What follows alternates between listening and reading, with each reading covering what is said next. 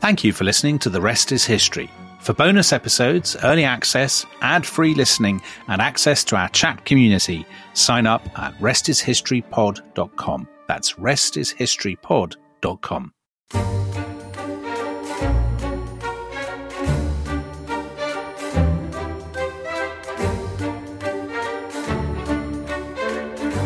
I've got to go, Rock.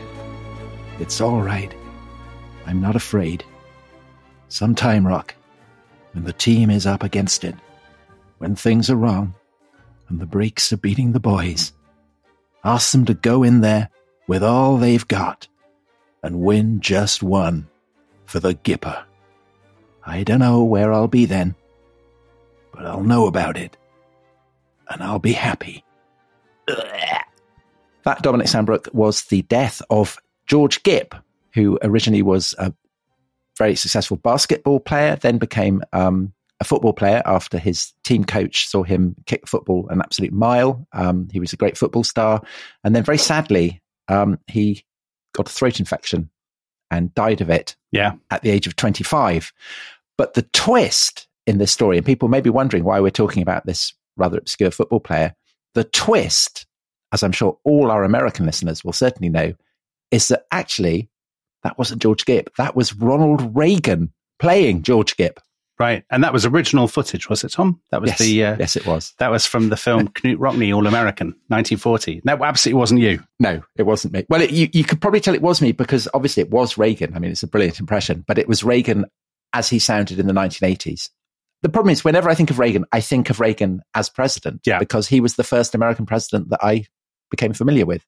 Right. And we punctuate, not just Americans, all of us punctuate our lives with the American presidents who are in the background on the news and the newspapers. And Reagan was the first for me.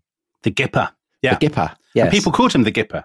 I mean, people called him throughout his political career. People called him the Gipper. Because before he became president, long before he became president, he was a movie star.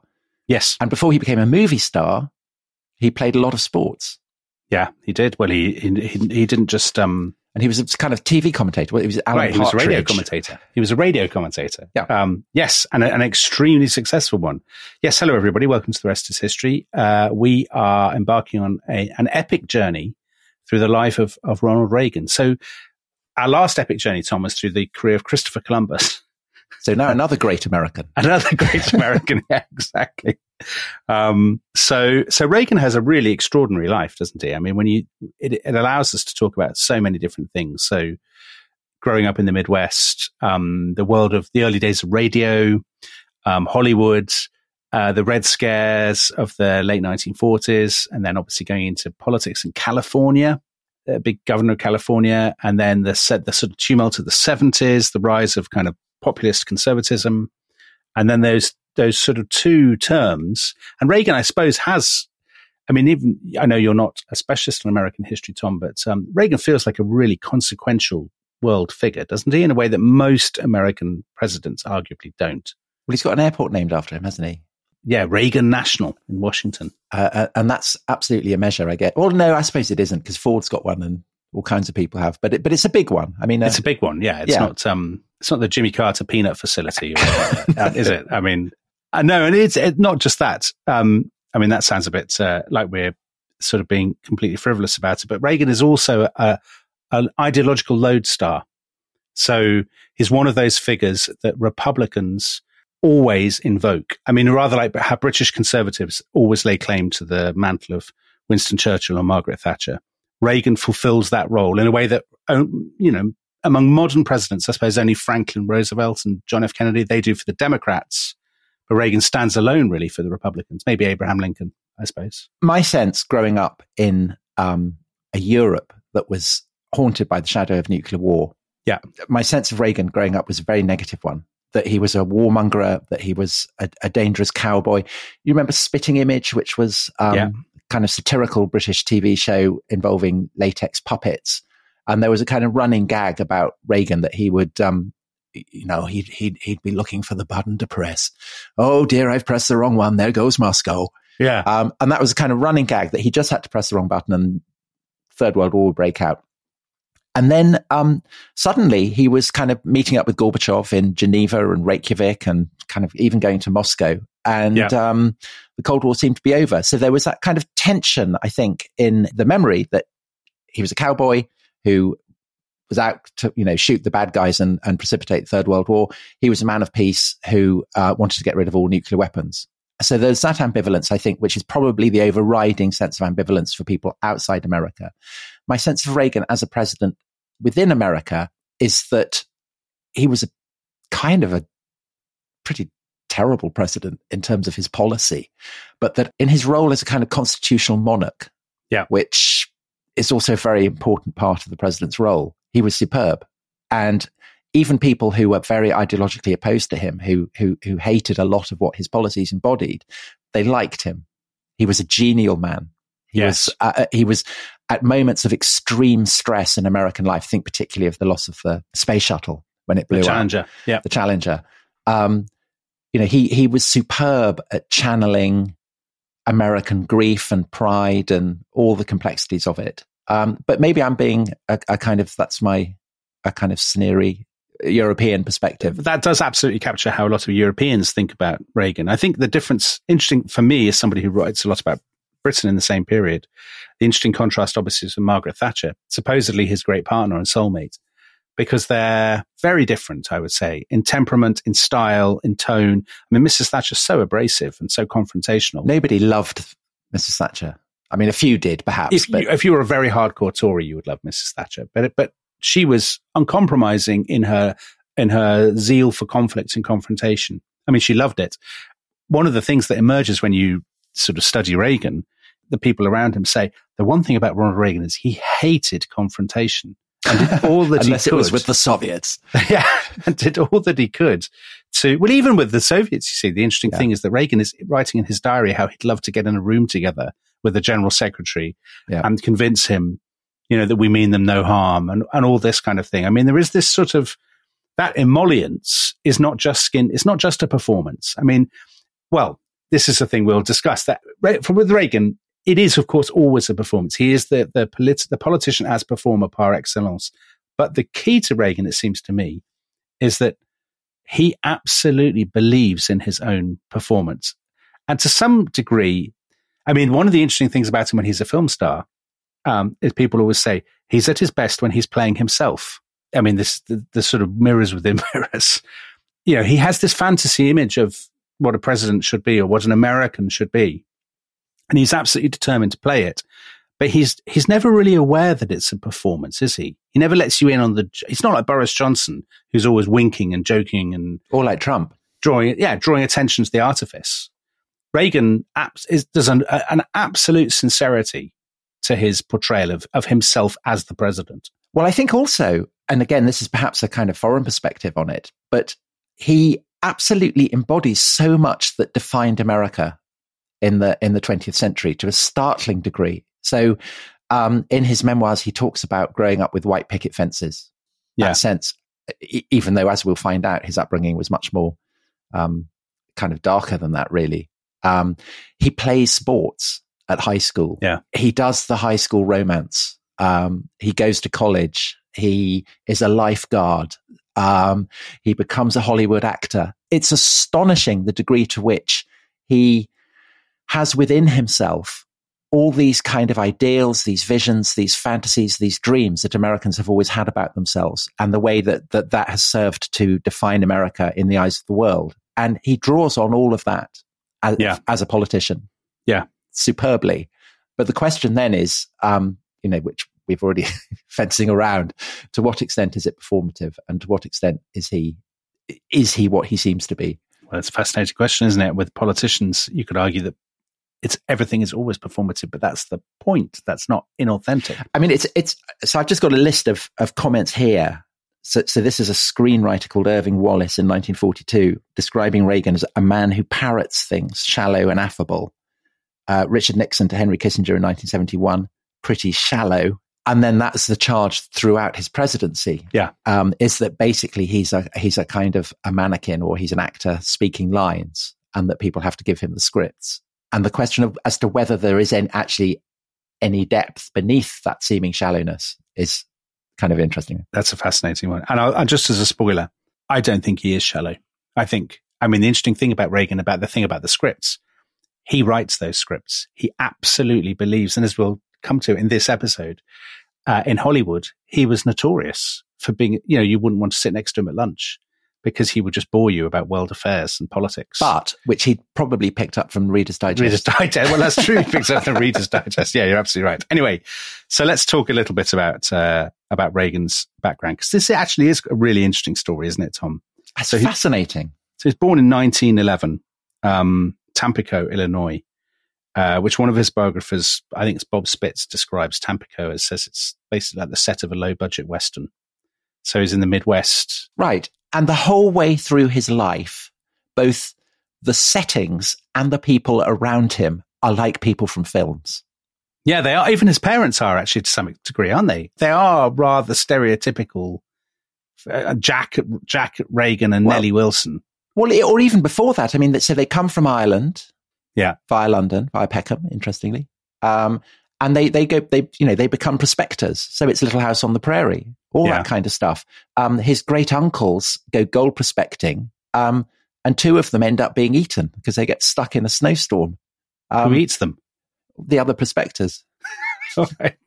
That's bad form, isn't it? I'd hope for better from my prospecting comrades. But the idea of Reagan as a cowboy, I mean, his great uncles died in the Wild West at its wildest. Yeah. So that is all part of the background. The funny thing is, even though he sort of dressed up as a cowboy on his ranch, he was always very cross when people called him a cowboy. And he said, I didn't do many Westerns. He did about 7 Westerns or something. But that's a sign of that American iconography, how quickly people associated the two. And he himself, there are loads of photos of him in a denim shirt kind of on his ranch with a horse. So he grows up in the Midwest. Yeah. Don't you think that a huge part of his appeal is that he embodies an ideal of America that is associated with the Midwest? Yeah. It's kind of, it's virtues, it's hardiness, it's provincialism. Absolutely. Absolutely. Couldn't agree more. I think he has a fantasy of America himself. He has at the core of Reagan is an idea of America, I think, that he completely and utterly believes in. And it's a very Midwestern idea. It's not the world of the coasts. It's not urban or metropolitan. It's not especially diverse or sort of multicultural. Well, not at all, is it? I mean, there I guess we'll talk about Reagan and race a little bit later, but there are not many African Americans in Reagan's early years. It's a world of small towns. If you've ever been, for our British listeners, if you've ever been, to some of these places, to Illinois, to Iowa, to Minnesota, I mean, I lived for a year in Minnesota, you are a long way, you're an awful long way from anywhere. And there are these small towns with an enormous sense of civic pride, the kind of thing actually that in Britain we don't have at all and we automatically scoff at, where people make their own, they don't just make their own entertainment, but they make their own civic culture. Yeah. So, Reagan's mother, for example, Nellie, we'll talk a bit more about her in a second, but she is absolutely one of these people who throws herself into the local community in a completely unironic way. I'm going to join the church. I'm going to join the Amateur Dramatic Society. I'm going to do loads of charitable things. And that sort of small town world where everybody knows everybody else, that fantasy, if you like, Reagan as a little boy completely imbibes that. And it would never occur to him to question it or to mock it or to do all these things, which as Europeans, we automatically do. No. And in his memories of it, there's it's the embodiment of, all these tales of, I suppose, kind of Mark Twain, going back to all that, the idea of, so he writes about there were woods and mysteries, life and death among the small creatures, hunting and fishing, that kind of idea that this is a paradise for a child. And, that idea that a paradise has been lost is often there in conservatives. I mean, it's kind of a wellspring for conservatism in adult life. But the thing that's fascinating about Reagan is that it's not just white picket fences, because there is also quite a lot of darkness. Yeah. So his father, Jack, he's from Fulton, Illinois. As you said, sort of Irish background.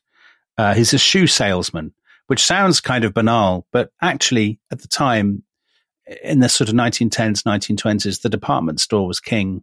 and to be a salesman in the department store was a kind of, I mean, I don't want to oversell it. It's not a massive deal, but it's not nothing.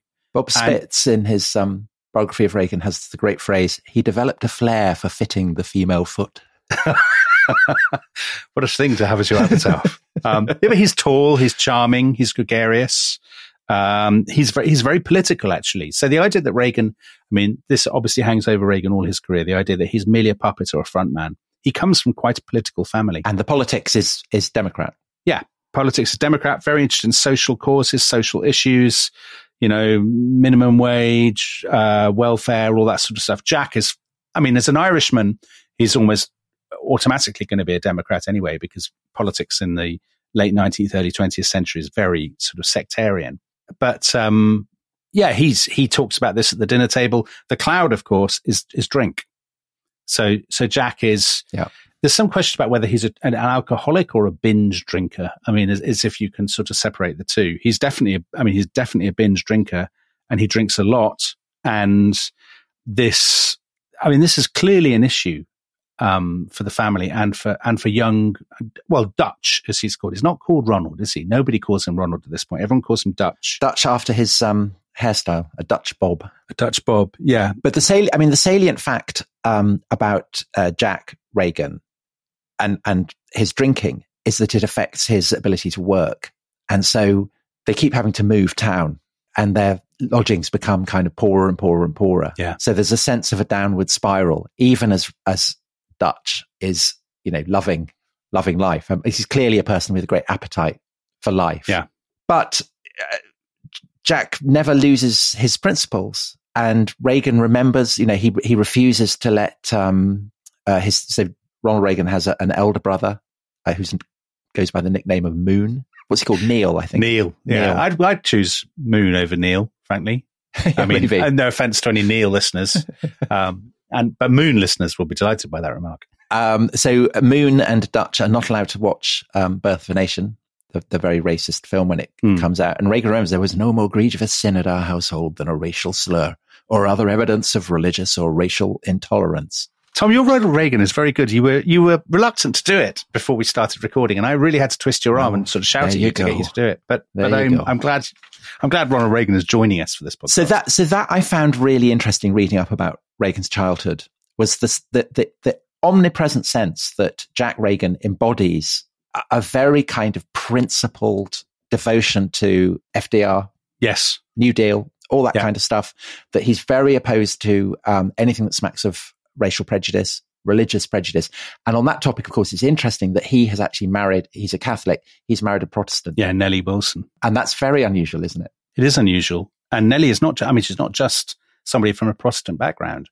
So Jack is kind of, the big man, kind of tall and gregarious and stuff. And Nellie is more innocent, I suppose, and deeply, deeply religious. I mean, she joins a group called a church called the Disciples of Christ in 1910. By the standards of sort of evangelicalish churches, they're very kind of moderate, aren't they? I mean, they're just but passionately committed. Yeah, they're to good works. They sound very attractive as sort of brands go. Christian brands go. They're a very appealing one, aren't they? They're devoted to the social gospel. The aim is that you do a charitable deed every day, which she does. Yeah. She really throws herself into it. Because Jack is off boozing and fitting shoes to the female foot. So she is, and she goes on the road for the Disciples of Christ, and she does recitals, and she does sort of talks, and she reads Christian poetry, and all of that. Undoubtedly, I had not appreciated until really digging into Reagan's background. I always thought his talk of God was skin deep, and it's patently obvious that it isn't. And it's very young. He feels it very young. Yeah. Because it's a church where you have full immersive baptism. But you have to choose to be baptized. And both Dutch and Moon want to have it done very young. They do. And she agrees. And he always holds to it. Well, he reads a book, which is a sort of Disciples of Christ fictional bestseller called That Printer of Udels by Harold Bell Wright. And there's the hero of that is called Dick Faulkner. And at one point he comes across his own father, who's an alcoholic, passed out, drunk. And this obviously made a big impression on Reagan because he has a story. It's always hard to tell with Reagan, of course, where his own recollections begin and, fiction ends. But he has a story about doing that with his own father. And clearly this book, That Printer, had a massive effect on him because when he was 11, he went to his mother and said, please have me baptized in the disciples of Christ. And again, as Europeans, I think in the 1980s, we sort of thought, oh, ha ha, this is all just completely fake and inauthentic and sort of pandering to his constituency. Not a bit of it. He genuinely, all his life, he takes this stuff enormously seriously. That faith element. So the combination of kind of Jack, charming, real hit with the ladies, a man's man, I suppose you would say, a man who will have a glass of whiskey with you and tell you a kind of funny story. And then Nellie, really interested in sort of, she's a performer, but she loves taking the stage and talking to people about good and evil, right and wrong, the path of Christ. I mean, you can see them in Ronald, can't you? And that, again, is the stereotype of Reagan in 80s Europe, is that he's a person who sees the world in Manichaean terms, who sees it in terms of good and evil. And this is something that I think isn't entirely wrong. I think Reagan is very, very prone to seeing the world in terms of good and evil. Yeah. And one of the, obviously, his mother's church is a huge influence on that. But another one is his early love of movies. And this is a period where you can tell who the goodie is because he's wearing a white hat. Yeah. And you can tell who the baddies are because they're wearing black hats.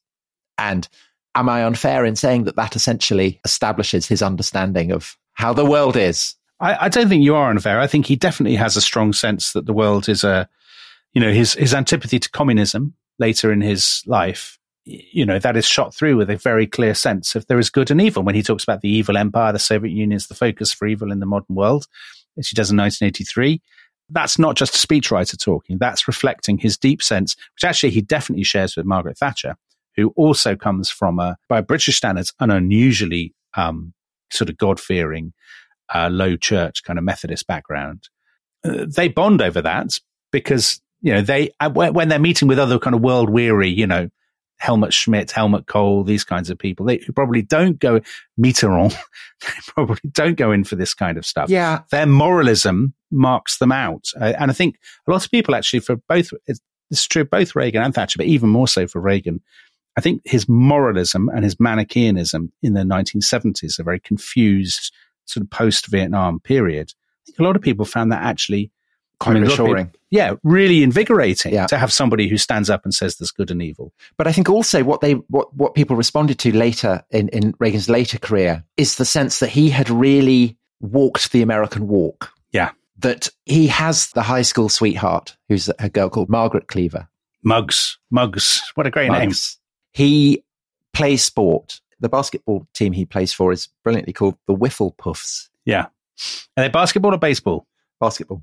So he's playing basketball. He plays baseball. But football is his passion. Football is the sport he really, American. Which he will then go on to play the Gipper. Yeah, of course. And he makes his money by serving as a lifeguard. A lifeguard, yeah. And that sense of kind of strapping health, high school, all that, everything that not just Americans think about when they think of small town America. Reagan is living that life. Unironically, in a kind of, he loves it. Yeah. So people say about him when he's a teenager, people admire him, people like him. Nobody really knows him. Even then, I mean, all through his career, people say, you don't know Ronald Reagan. He doesn't share his feelings. He doesn't have, for example, close male friends. Everybody likes him, but he doesn't have a kind of a soulmate. I mean, obviously there's Muggs. He loves acting, even as a teenager. He's into the church. I mean, his mother, it's interesting. His parents are kind of, it's later said of him that he makes guest appearances with his own family and his own children because he's always off doing something else. And that's true of his parents too, isn't it? Because by the time he's a teenager, his mother is at church, his father is in the pub or something. Yeah. And yet, a bit like when we did our podcast about the young Churchill, it's an interesting lesson in the power of temperament because Reagan could so easily have been bitter. That his parents they were never there, that his father was drinking, that their circumstances were so straitened. But he has this incredible optimism.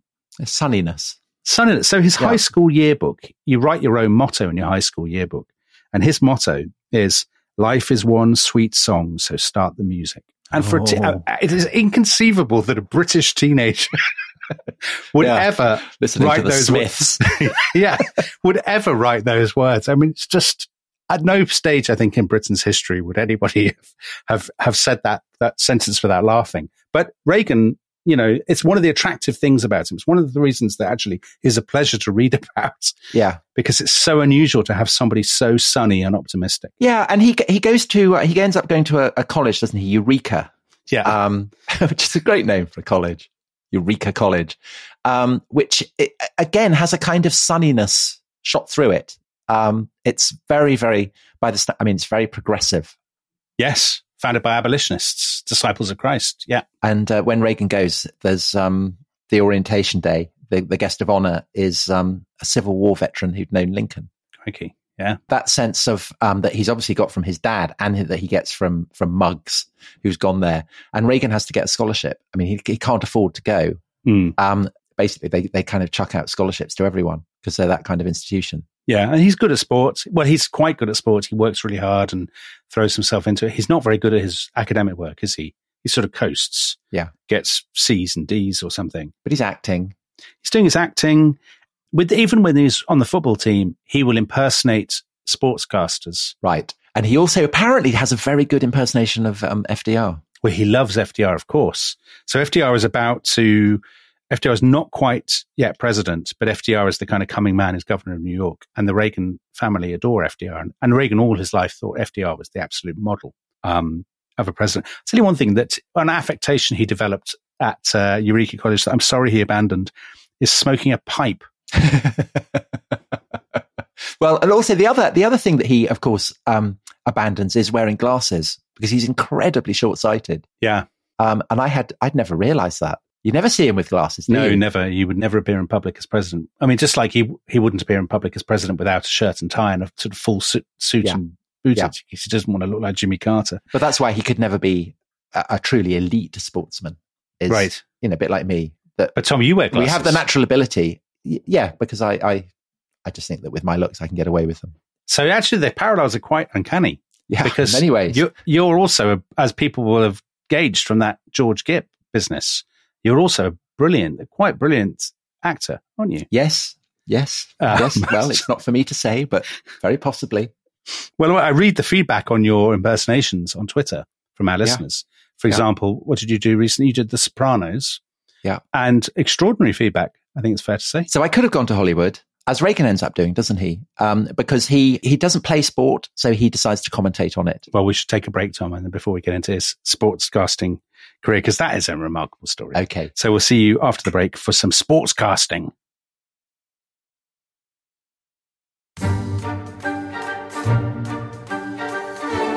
Welcome back to The Rest is History.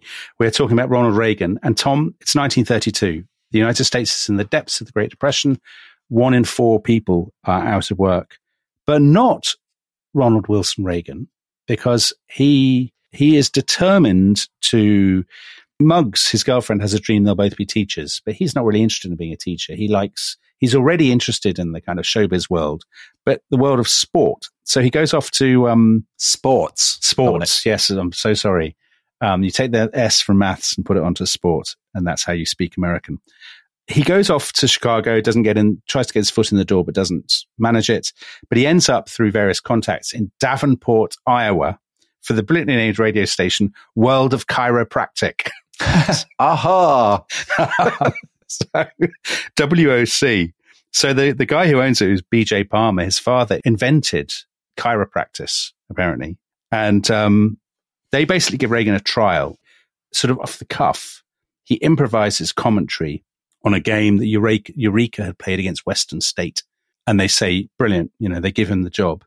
And then he goes off to Des Moines, Iowa, for their sister station, WHO. And he rises to be their chief sportscaster, doesn't he? Mm-hmm. And he's actually brilliant at it. And the amazing thing is he never does any of the games. Well, he can't see any of the games. He can't see it. Well, there's a famous anecdote that he tells later about, this is coming, the details are coming through and then it cuts out. Yeah, for 6 minutes. And so he just for 6 minutes, he just completely makes it up. Yeah. And then when they come back on, so he's been delaying for 6 minutes and inventing fouls and stuff and describing the background. And then it comes back on to discover that the batter was out within seconds of the wire going down. So this is often taken by Reagan's more hostile biographers as sort of evidence of his addiction to fantasy and his a sort of dishonesty and artifice. But almost all commentary like this was done this way. So basically you would get the wire, telegraph wire, Western Union, and it would tell you what had happened. You had the crowd noise on a record next to you, and you described what happened. And of course, the brilliant thing was it had that classic sort of, as a British observer, that American thing of that love of inflating things. So you would just make the play as exciting and as dramatic as possible. I mean, the key to that anecdote was that he didn't want to break the spell. Yeah. He didn't want to let light in, and that I think is, I don't think it's unfair to say that is pretty key to his character. Yeah. I mean, if there's a kind of a heartwarming fantasy, he doesn't want it punctured. And indeed, he goes on to kind of live it. I think that's absolutely right. So if you think of, Boris Johnson doing that, I mean, he would be quite good at it at first, but he would be constantly winking at you and letting you know that it's all leering. Yeah, exactly. That it's all a great joke, and he actually has never seen any of the games because Reagan lives it. I mean, and that's why it's not so much a lie as a kind of exaggerated truth, perhaps one might say. Reagan is a great man for a parable, isn't he? For metaphorical truth, I suppose. He really believes in that. So anyway, the baseball it's great work. It's great training. He does it 6 days a week. He'll do 160 games in a given summer. And he's talking, isn't he, to listeners? I mean, that's the other thing. He can talk to people as though it's a one-on-one chat to a friend. Yeah. At a time when Roosevelt is doing his fireside chats to sell the New Deal to people. So radio is the medium through which you communicate. And Reagan, he's a local celebrity in Des Moines. So he's the kind of person who is a well enough known radio personality that they'll have his picture behind the bar in the local bar. And people say, oh, Dutch Reagan comes here.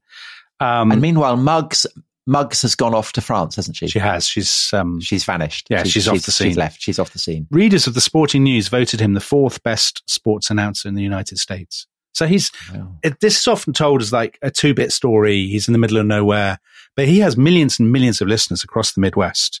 So I think the Des Moines Dispatch said, to millions of sports fans in at least 7 or 8 Midwestern states, the voice of Dutch Reagan is a daily source of baseball dope. That's like how people talk about you, Tom. History dope. Yeah, that's good, isn't it? Yeah. History dope. That's what we should have called the podcast. Yeah, we should. We could yet. But so he could easily have done that. He could easily have done that all his life and gone down as a much loved, retired in the 1970s or 80s as a much loved local. Would have been played by Kevin Costner in a mid-90s film. Maybe he would. Yeah. Dutch Reagan, the greatest sportscaster. But that's not enough for him. He goes off with the Cubs in 1936 when they're spring training in California. And then a year later, he goes again and he has a friend that he's met through WHO who's called Joy Hodges, who's an actress and singer. And they have dinner and he says, he just comes straight out with it and says, I would love to be in Hollywood. He's in his mid-20s. Of course he would. I'd love to. I mean, of course he would. And she calls her agent, who's called Bill Michael John. And her agent meets him and says, yeah, he could do it. He's tall. He's handsome. Reagan does have a magnificent voice. He has the most wonderful, sonorous, warm voice. And he's also all his lifeguarding. He's a very good swimmer. Yeah. So he's got the physique. Yeah. I mean, he's a very good looking man. He is. He's got everything. I mean, this agent, Bill Michael John, he basically takes one look at him and he rings Warner Brothers and says, I have another Robert Taylor for you. And they do a screen test. And they offer him a 7-year deal. Warner's offers contract, 7 years, stop, 1 year option, stop, starting $200 a week, stop. Yeah. And Reagan says, famously, bite the hand off before they change their mind. That's sort of nice little bit of self-deprecation kind of that he's very good at. That's a lot of money. I did the conversion. In today's money, that's about $10,000 a week. It's not bad, is it? So that's not bad at all. He's a big enough fellow in the Midwest that WHO throw him a farewell party and the mayor of Des Moines goes, the state treasurer of Iowa. Yeah, so he's not a nobody at all. No. And then he goes off to Hollywood. And by Hollywood standards, he's never a really big star. So he's got a contract. If you had a contract with Warner Brothers, you're one of about 100 people, of whom maybe 20 to 30 are the big stars, and then there's 70 others who are the kind of contract players. So he's always B-movie, basically. Yeah. And he's always the best friend. He is always the best friend. So the Gipper, the Gipper isn't the lead in the film, is it? No, he's not. It's a sad moment when the Gipper dies, but the film is about Knut Rockne. It's about the coach. So, yeah, he works 6 days a week, 5 in the morning till 6 o'clock in the evening.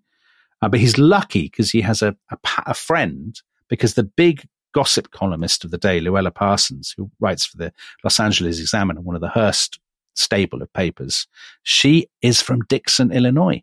So she takes a real shine to Reagan and boosts him up. So it's the Midwest Mafia. Exactly. Yeah. The Dixon Mafia. People never talk about them controlling Hollywood, do they? So yeah, he's doing all these sort of B movies. So they're about 1 hour long. Unbelievably, he plays Custer. Does he play Custer? He does, opposite Errol Flynn, who's playing Jeb Stewart. And Errol Flynn will then go on to play Custer 2 years later in They Died with Their Boots On. And Errol Flynn looks much more like Custer. Reagan's the last person I would... He doesn't have a beard. He doesn't have the moustache. He doesn't have the long golden curls. He looks nothing like Custer. And his personality is always the sort of sturdy, reliable, loyal, decent, the soul of the American Midwest. Yeah. That's what he plays. And Custer doesn't really fit that description. No, not at all. At all. So that's miscasting. And then he plays a guy who loses his legs, doesn't he? In King's Row. That's his most... Where's the rest of me? Yeah. So actually, his two most famous moments both involve him lying down. Dying. Yeah, kind of throat infection, lost limbs. Gorbachev had watched King's Row. Had he? Yeah. And so when they met in Geneva, and Reagan was saying to Gorbachev, actually, everyone says that I was just a kind of not a very important actor, but I was quite famous. And Gorbachev said, yes, I saw you when you played someone who didn't have any legs. What a bizarre... Brilliant, isn't it? He was... So the thing with Reagan and acting, it's so many people have poured over this. He was never a kind of A-list big name. He was always a supporting actor. People will sort of say, especially in the 80s when his critics would say he was a terrible actor, a B-movie actor. He wasn't terrible. Otherwise, he wouldn't have got the contract. He wouldn't have got the contract. But also, he raises his profile in two ways, doesn't he? So the first is, and this is where the gossip column comes in, that he marries Jane Wyman. Yeah. The time they start going out together, their careers are about on a par. But in due course, she'll win an Oscar. She'll become... She's nominated for an Oscar. Yeah. I think she wins an Oscar in due course after the war. Oh, you're absolutely right. You're right. And I stand... She didn't just get an Oscar. She's got 2 Golden Globes and 2 Emmys. Yeah, so she ends up a massive star. And I think that becomes part of the problem because, of course, spoiler alert, that Reagan and Jane Wyman end up divorcing. And it's Jane Wyman who wants to do it. And I think that the kind of disequilibrium between the parabola of their respective careers is part of that. But Jane Wyman has a very kind of Marilyn Monroe-esque confusion of names, kind of broken upbringing. And she and Reagan, that's a kind of great partnership because the gossip columnists can write about it and all that kind of thing. But they're very ill-suited though, aren't they, Tom? Incredibly ill-suited. I'm so bored with him, I'll either kill him or kill myself, she says at one point. And she's always complaining about his verbal diarrhea. She just says... What did she say to him at one point when they break up? It's actually, I'm just going to try and find the quotation. I came here hoping you changed, but you haven't. You're still the same loudmouth you were before. Because by this point, Reagan has discovered Reader's Digest. Yeah. And he just motors his way through it and he will just repeat it. And so he's endlessly going on to Jane Wyman about dams in Africa and ocelots and all kinds of Is stuff. Is he talking about ocelots? I don't, surely not. That's the kind of thing you get in Reader's Digest. He's full of facts. Everybody always says, and they say this right through to January 1989 when he leaves the White House. They say the trouble with Reagan is if you write something down and hand it to him, he will believe it. All his aides say it drives them mad that he reads stuff in magazines and so there's one famous example where he says that trees cause more pollution than people do. Yes. And he's read it somewhere. And in the Reader's Digest. Yeah. And he cannot be persuaded that it's not true. But the thing that's interesting about Jane Wyman is that she was always a Republican. Yeah. So Reagan was the liberal and she was the conservative. Yeah. And so actually, long after they've divorced, she votes for him in both elections. And Dominic, here's a link to the Cathars episode, perhaps unexpected. Oh, crikey. This is unexpected. So when she died, she was buried in the white robes of a Dominican nun. So she was a Dominican. Buried at Rennes-le-Château. No, she wasn't. That would be no. Well, who knows? Who knows what truth? Maybe she was a grand mistress of the Priory of Zion. Possibly. But she's completely wrong. She's very fiery. She's sort of quite a turbulent character. Yes, she's typecast as a kind of, she's in screwball comedies. She's a kind of wisecracking dame, that kind of stuff. She's a floozy. She's a floozy is what she is. And she wants to get out of that and play more complicated, more subtle characterization. And she succeeds in doing that. Reagan never does that. And I think part of it is that maybe he's a more limited actor. But I think also it's because actually he can't play more complex characters because he's not a particularly complicated character. Do you think? Yeah. Was that harsh? I don't think, no, I think that's right. I think lots of people say about him, he only basically plays himself. Hal Wallace, who runs the Warner slate, so he's in charge of managing the sort of the Warner team.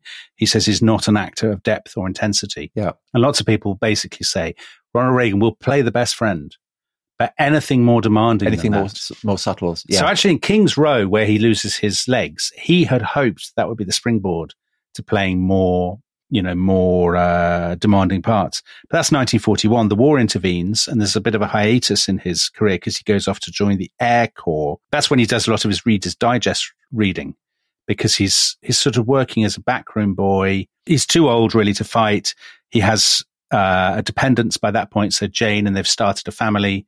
So Maureen, and then they end up adopting Michael. But again, the weird thing, so there's this brilliant comment by Stephen Vaughan on Reagan, that no 20th century president, with the exception of Dwight D. Eisenhower, had been seen in uniform by more people. Because he's appearing in all these propaganda films. Because he's appearing in propaganda films. Yeah. So he's kind of playing a simulacrum of an American officer in the war. Yes, he is. And he does it so brilliantly that it comes to seem indistinguishable from the reality. Well, I mean, it's Reagan who institutes, for example, saluting when he's president, always saluting. The Marine Guards and all these kinds of things. And he's brilliant at it, and he looks very military.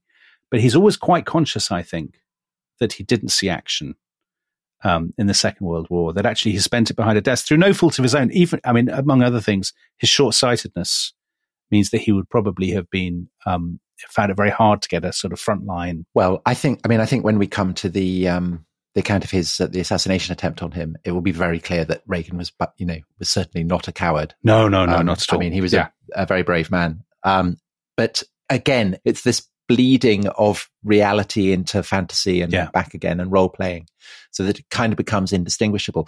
But one thing, so I talked about the two things that raised Reagan's profile, despite the fact that his acting career isn't entirely stellar. So one is his marriage to Jane Wyman. The other is that he starts to get into Hollywood politics, doesn't he? And specifically union politics. Yeah. And again, so Reagan is the only US president to have been a union leader. I think that's absolutely right. Yes. He comes out of the war and the demand for his kind of parts is drying up, actually, because in the late 1940s, people want more conflicted, grittier films. And he's just not right for those. He's from the late 30s, melodramas. He doesn't fit. And he throws himself into the Screen Actors Guild. He's always been, I mean, this is something that reflects his deepest impulses.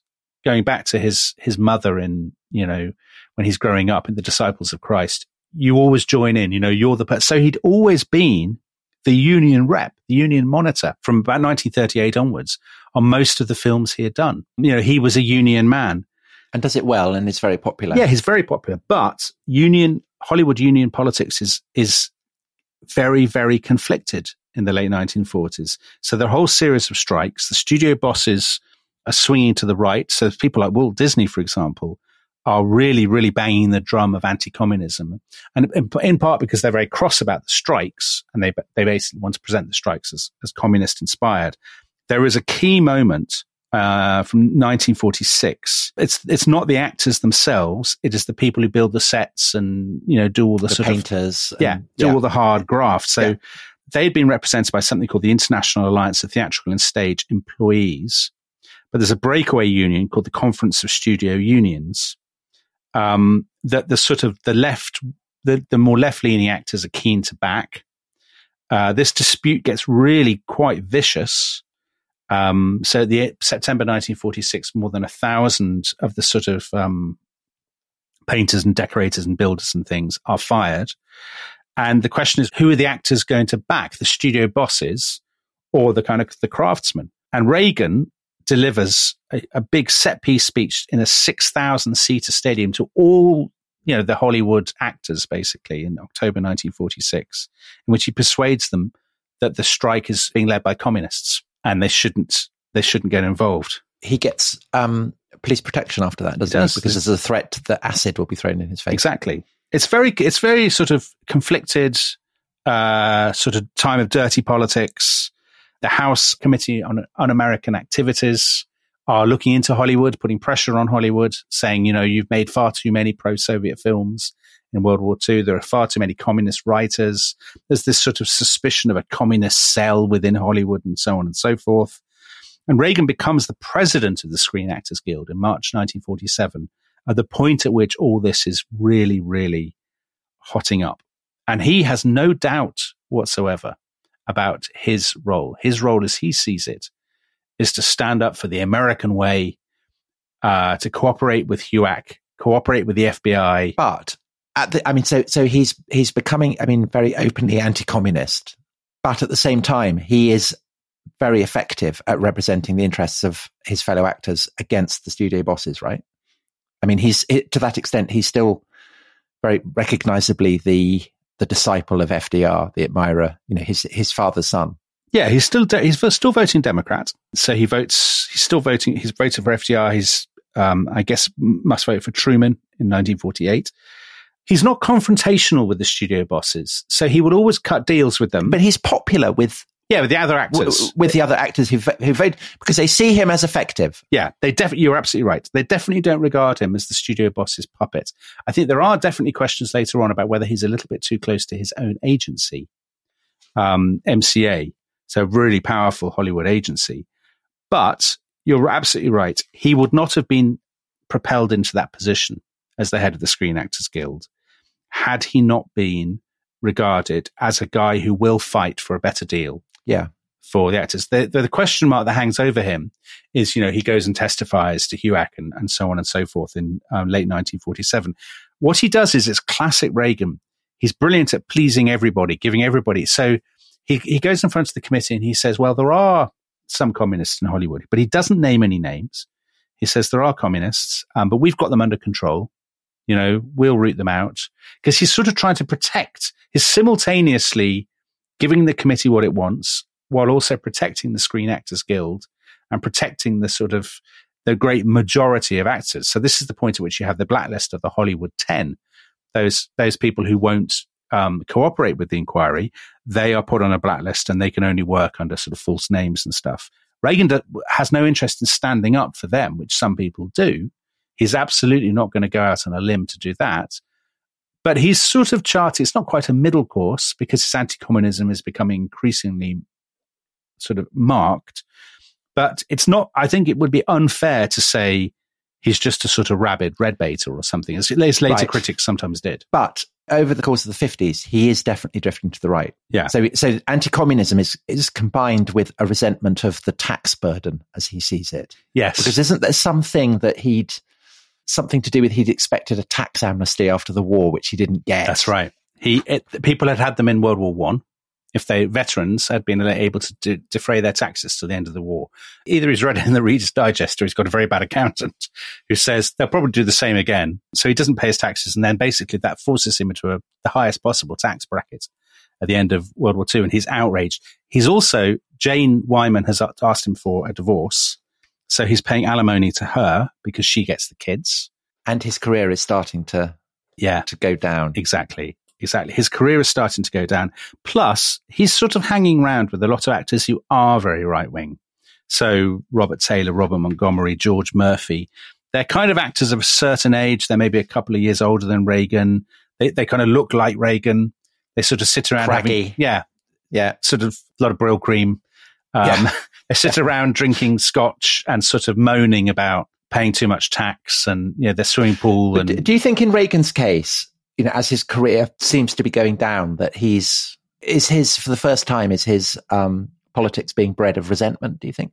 He can never understand why his film career doesn't work out. I think he always thinks he was a better actor, and he never really that's why he's very prickly later on when people mock his acting. He doesn't mind doing it himself, but he doesn't like other people doing it. And I think it's because I can relate to that. Oh, you're like that about, cricket, history. Yeah, a lot of things. Yeah, no, I certain fellow feeling. Yeah, no, I think you're right. I think there's a sense in which life at this point is the first point in his life where he's not getting everything. Ambition and hard work are not taking him to the places that he thought they would. And just to reiterate, I mean, they have taken him a very long way. Oh, yeah. He's from a very poverty-stricken background, and he kind of has been living the American dream, but the American dream now is slightly curdling. Yes. And so his film career is coming to an end, and so therefore the question is, what is he going to do? Well, when we come back next time, we'll talk about the one person who he hasn't yet met, who definitely is going to confirm his move to the right, who is not from a poverty-stricken background by any means, and that is, of course, Nancy Davis, who becomes his great sort of soulmate and his partner. But just before we bow out, Tom, I mean, the lowest point in Reagan's life, he goes to London in early 1940. Yes, he does, and it's the first foreign country he's ever been to, isn't it? And he thinks it's terrible. It confirms all his darkest suspicions of socialism. He's shocked by the socialism of Clement Attlee's Britain. Do you know what he described London as? A dismal wilderness, Tom. That's how I feel about London. So, he had some steaks flown over to the Savoy because he thought the British food was so bad. And I read... But to be fair to us, though, that's because we'd been bombed. And but he says to Richard Todd, his co-star, at one point, what is rationing? He kind of can't get his head around it. He has these steaks flown over, but the fridges in the Savoy apparently didn't work properly, so the steaks all went bad. Anyway, that confirms all his darkest fears about European-style socialism and social It's lucky his great-great-grandparents didn't stay in Peckham then, isn't it? Yeah. Well, gosh, yes. A bullet dodged. That is a bullet dodged. Right. We will come back and we will be talking a bit more about Nancy. We will talk about Reagan's move to work for General Electric, his involvement with the Barry Goldwater campaign in 1964, becoming governor of California, and then his rise to the presidency. And then after that, we will get on to the presidency, to Gorbachev, to Iran-Contra, all these things. So we're looking at 3 episodes, aren't we? Oh, definitely, Tom. At least. So if you want to listen to them right now, the great news is that actually you can. It's a great offer. You should be selling this in your Ronald Reagan voice. Do you want to sell it? Where can they listen to them, Tom? On which platform? My fellow Americans, they can listen to it on every platform. It's a great offer. So what you want to do is you want to subscribe on Apple Podcasts or restishistorypod.com. Apple Podcasts or restishistorypod.com. And if you don't do that, you'll just have to wait along with the European-style socialists. Yeah, that's the Democrat option. Yeah, you'll just have if you're to a wait. Bunch of loser commies, you'll just have to don't pay us money. I see myself very much as the who am I in this analogy? Who are you? You're Nancy. I'm not Nancy. I was just about to say I'm not Nancy. I'm somebody like Lemuel Boulware of General Electric. So you definitely want to go and sign up, because honestly, the list of characters with ludicrous and improbable names coming up is not to be missed. So basically, pile in. So next time, the life and career of Lemuel Boulware on the rest of history, and also a bit of Ronald Reagan. Goodbye. Goodbye.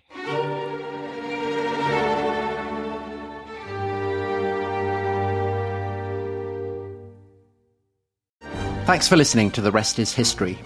For bonus episodes, early access, ad-free listening, and access to our chat community, please sign up at restishistorypod.com. That's restishistorypod.com.